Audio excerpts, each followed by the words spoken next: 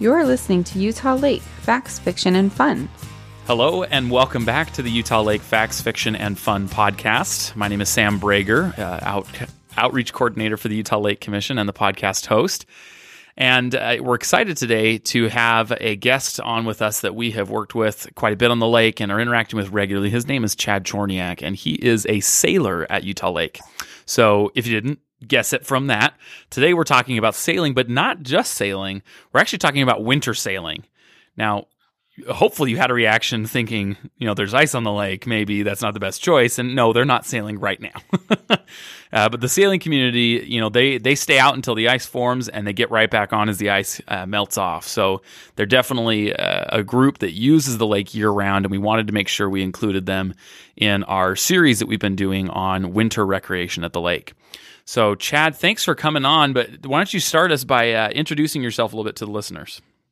Sure. Like Sam said, my name is Chad Chorniak. I actually operate the Timpanogos Yacht Club out of Linden Marina.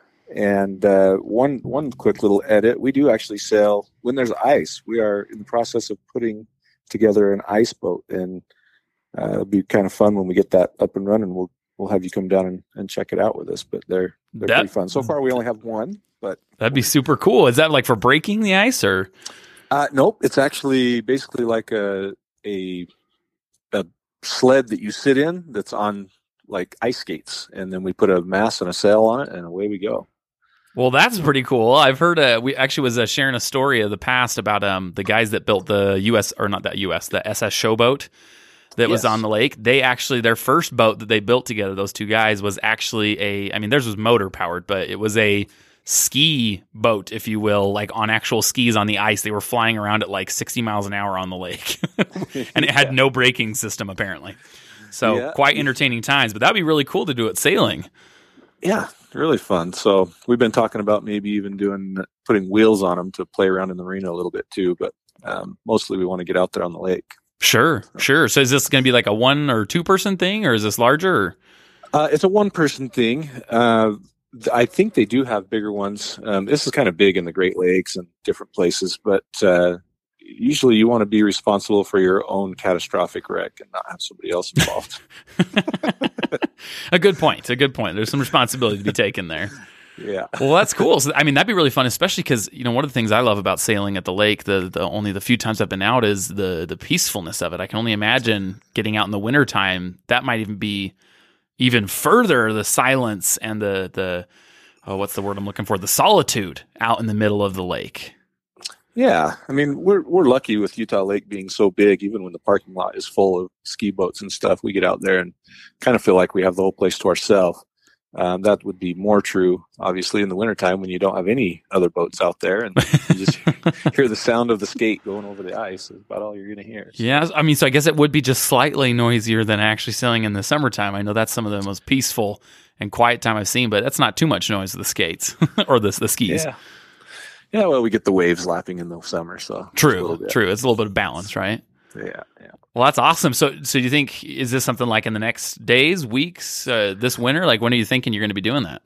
Well, I was just over at a friend of mine, Mitch Mahana, who's also a sailor. I was at his house last night, and it's out and being put together. So it could be in a few days or a week or something, but we're hoping to get it going. We also need kind of some very unique ice. It needs to be very flat and not have snow on it. So we need a couple of warm days that kind of melt the snow on top and then freeze again. And then that's perfect conditions for ice sailing. Sure. So. No, I'm telling you, that sounds super cool. We'd love it. You just shoot us a text. I'm betting we'll be there to be able to see that happen. That'd be pretty cool. Yeah. Well, so that's awesome to show that you can actually sail on the ice. I think myself and probably most listeners were thinking sailing maybe around the ice or up onto it. But tell us, how does that work with sailing with winter and trying to keep that in mind with what the ice might damage your boat and stuff? Well, yeah, that's definitely a concern. One thing is it'll clean off all the moss that's growing on your boat. If you get out there with a quarter inch of ice, it actually does a really good job scrubbing the hull. But typically we don't try to go sailing in the ice itself, but we do sail all the way up to the point where we're breaking through some ice to get out of the marina. Typically the marina will freeze first, Sure. and then we go sailing and then come back in. But when it gets to the point where your boat's riding up on the ice and breaking it, then it's time to pull them out. We did that a couple weeks ago with all the boats. So. Gotcha. And how does it feel in the times where there might be like loose ice that's been floating around? I don't know if that's typically more at the beginning of the season or if at the end, but is that something you've done? Just kind of sailing out amongst, I guess, ice flows, if you will?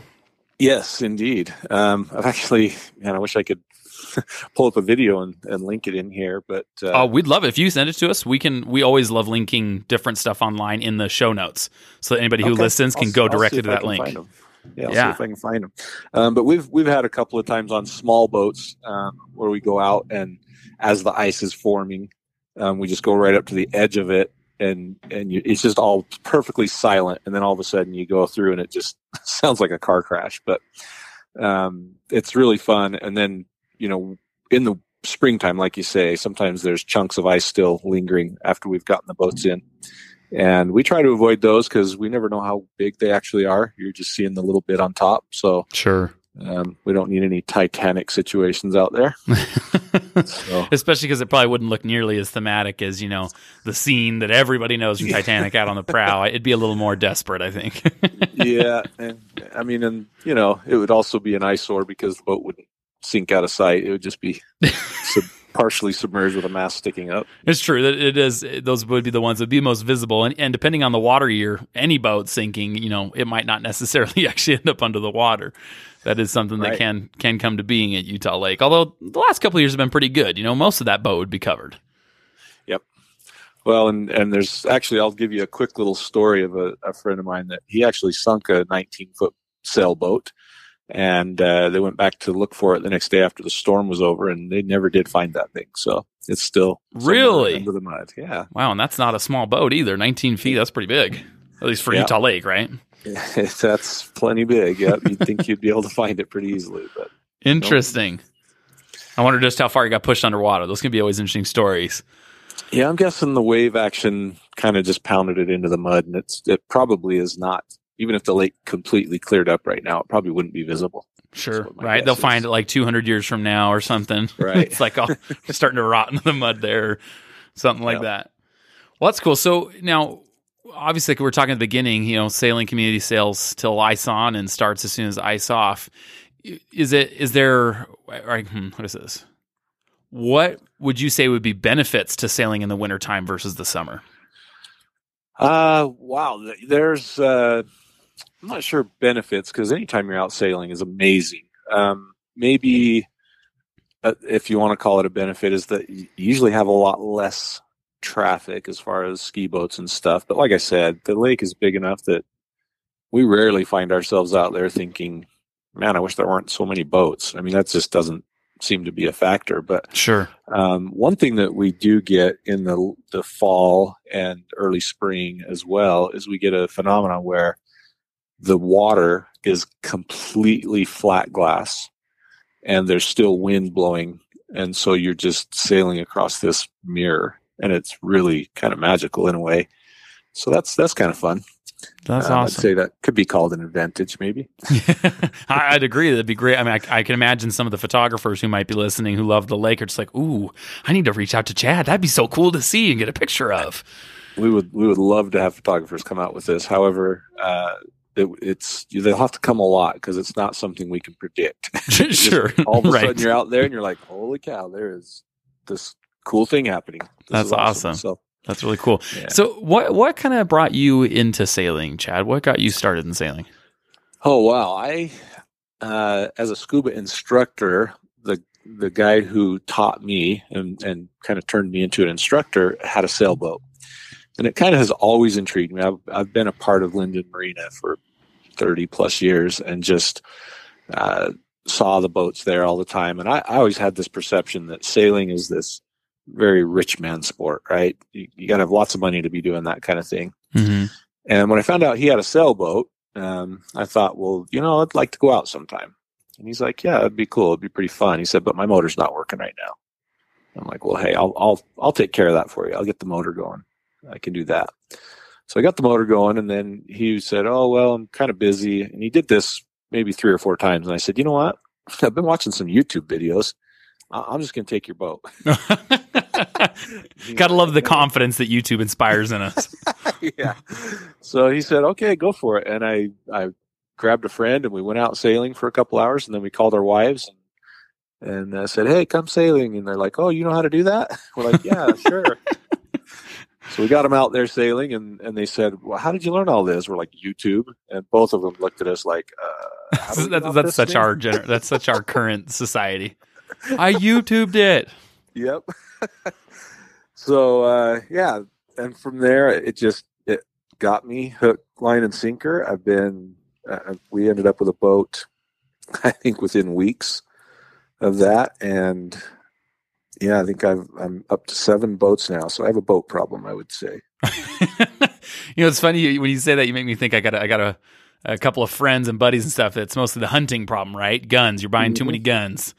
In this case, I think I'd take the sailing problem, be able to have a getaway and escape with that as well. Yeah. Yeah. Well, it's nice to have a few boats that, as for club members, if you join the Timpanogos Yacht Club, we have some day sailors that you can rent and take out anytime. And so that it's nice. So I wouldn't say I have a boat problem, but, the yacht club is getting some inventory. We'll put it that way. You can't really speak for the club and say the club has a problem. Yeah. Well, I don't think it's a problem for the club to have plenty of boats. That's a good point. It's great for everybody to have a chance to get out there. Yeah. Now, you mentioned, thinking sailing was kind of a rich man sport. I'm assuming there's probably some people listening who've expressed curiosity. I know we've had people reach out to us before asking how can they learn, or how do they get into it. So, what would you tell somebody who's wanting to learn more about sailing and feels like, there might be that barrier to entry, which it sounds like from what you're saying there isn't? Yeah, it's actually, other than the purchase of the boat, and I'll get into this in just a second, sailing is really super inexpensive, and probably cheaper than most other sports that people do.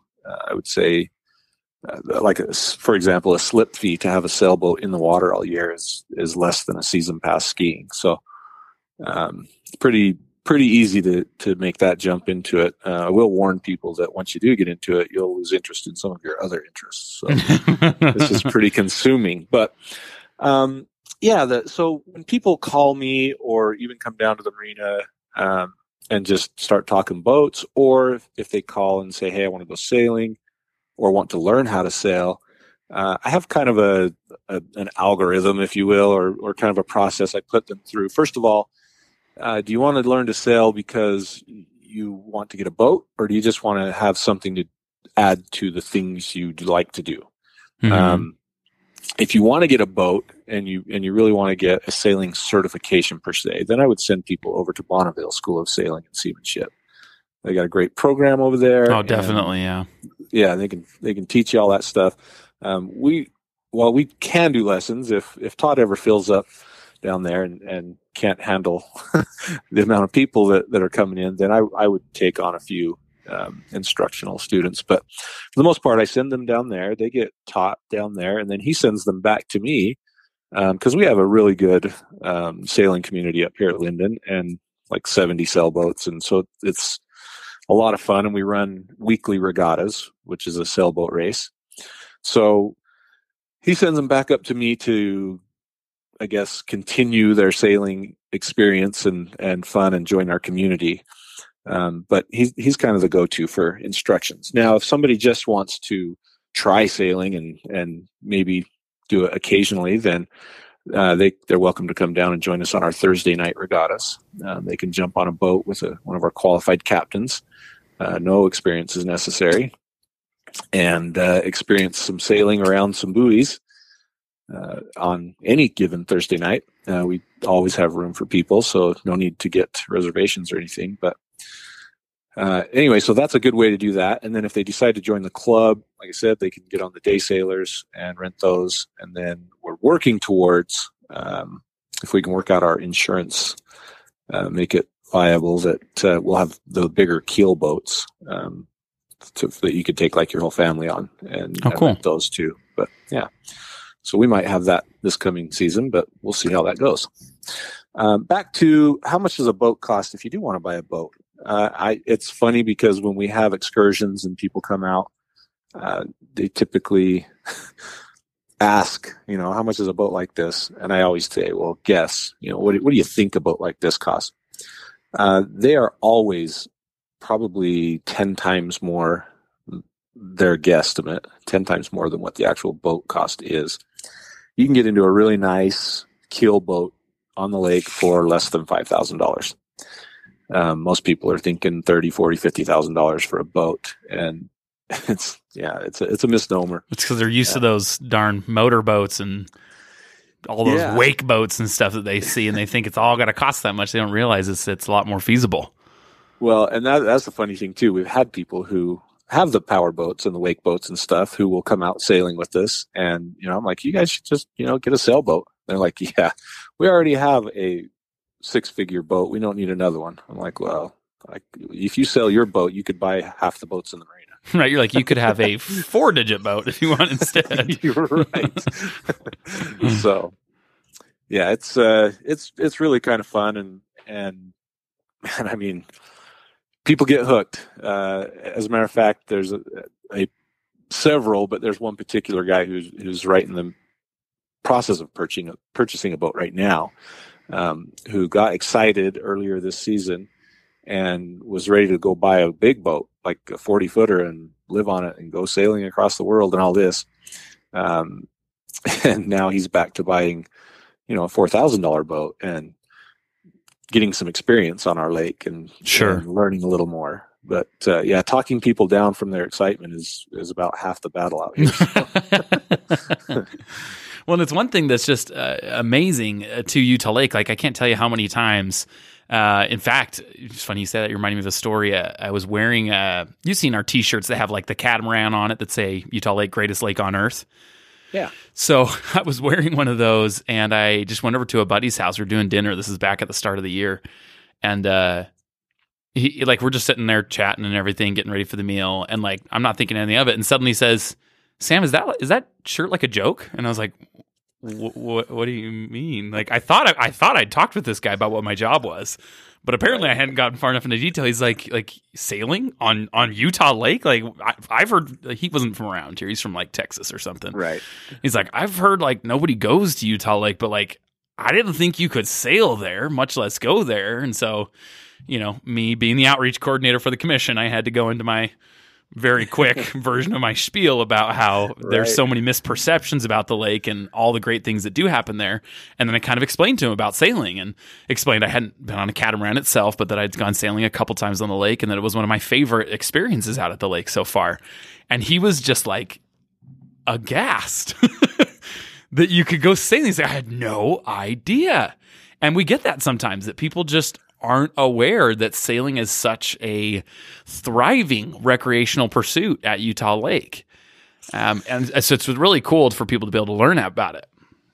Absolutely. As you know, we've got the campsites at Linden Marina now, and we're bringing in a lot of people from all over the place.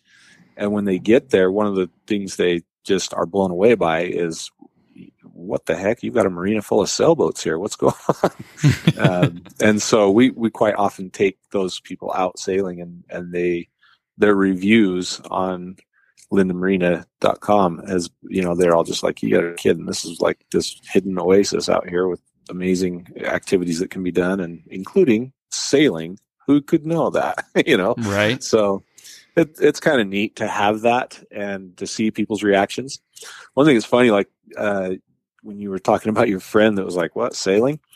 It's kind of crazy how many people we get that will book a cruise from however they find us. And then they'll come out, go sailing, and the conversation will go to, well, we didn't even know this was here. And my first thought used to be, yeah, Linden Marina can be hard to find sometimes, and then they look at me like, no, like the lake. Like, wow. Okay. And you say you're from where? And they're like, we live in Linden. I'm like, what? How do you not know there's a lake here? And I actually started driving around a little bit, and even driving over the point of the mountain coming into the valley. Unless you're looking for the lake, it's not really there. If you live in Provo, you might not ever see it. It's true. If you're in Orem, driving west and going down the hill on one of the major streets, 1600 8th North, whatever, Center Street. As you drive down that hill, you look out and you're like, holy cow, there's this massive lake. Other than that, it's really sort of hidden. It really is a hidden gem. So it's funny you mentioned that, Chad, about it being a hidden gem and yet it's in plain sight, right? We actually did an episode 33 of the podcast that we called Zion's Mount, How Timpanogos Replaced Utah Lake. And it's about this book that's called Zion's Mount.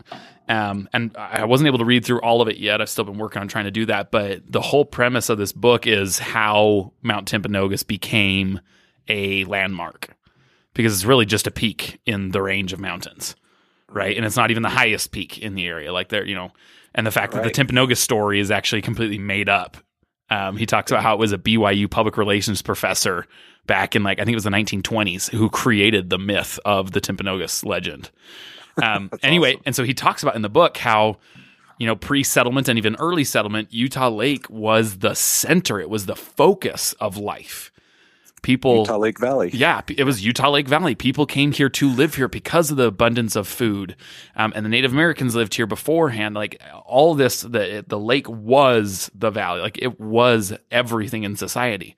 I mean, over 20 resorts existed at one point, and the motorboat races and all these things that was a part of life, and also a center or a location for food. And yet now, as you said, it has been so dismissed from people's minds that they can be driving down I-15, look over and be like, there's a lake there. Oh, well. And just keep going, or not even see it. Like you said, Provo, if you physically can't see it, but even in the cities where you can, you might get the occasional person that's like, oh, that's a really pretty view, from this far away. And then that same person says, but if I ever go close, I know it's just going to be gross. Yeah. And so it's just become this dismissed part of society. And so it's interesting to us working with the commission about how much a battle that is to get it to be not only in the forefront of people's minds, but to try and correct those past things that have happened. Because there are facts about that. There was a very long period of abuse where the lake really wasn't cared for, but people think that's still today, right? And better than a lot of people, that's totally not accurate. That the lake has really improved, and in really since settlement and since it started being abused, is in the best condition it has been. Absolutely. It's kind of, I get into this conversation all the time with people. We actually just had a guy buy a sailboat from one of the people who owned one at Linden Marina. And as we were pulling our boats out and getting them ready to go, we helped him get a boat out, and his boat that he had just purchased. And, he said, oh, so, you bought the boat. Cool. It'll be good to see you next season. He's like, oh no, we're not staying. And I'm like, oh, okay, cool. Where are you going? He said, Rockport. I'm like, wait a minute.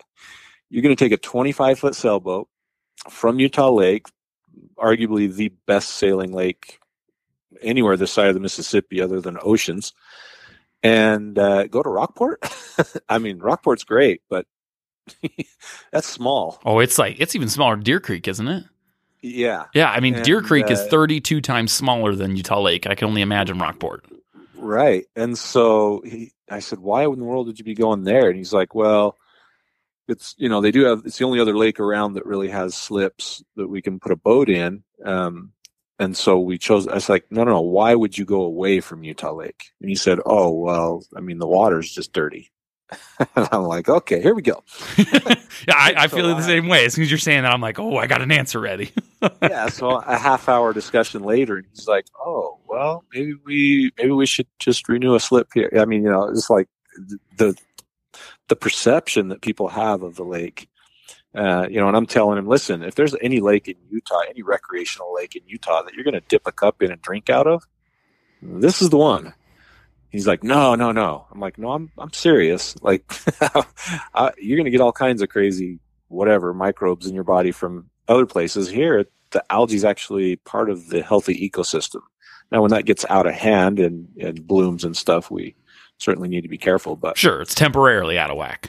Yeah. So anyway, it was kind of interesting to kind of see his eyes kind of open. He's like, wait a minute. Sure. So as we're discussing all these things about sailing and stuff, I realized we kind of, both of us use the term ice on and ice off and stuff, but didn't really kind of explain obviously that's when ice starts coming on or starts leaving the lake. But when is that typically seen at Utah Lake, so people can understand when they might be doing winter sailing per se? So, I have people ask me this all the time, like when does it typically freeze over or what? And I'm like, well, just like winds on Utah Lake are not typical ever. We don't really have a there is no typical or prevailing wind. There's also no typical ice on, ice off. Well, there's a little bit of ice off typical. I mean, usually end of January, first part of February, we can put boats back in. That's normal usually.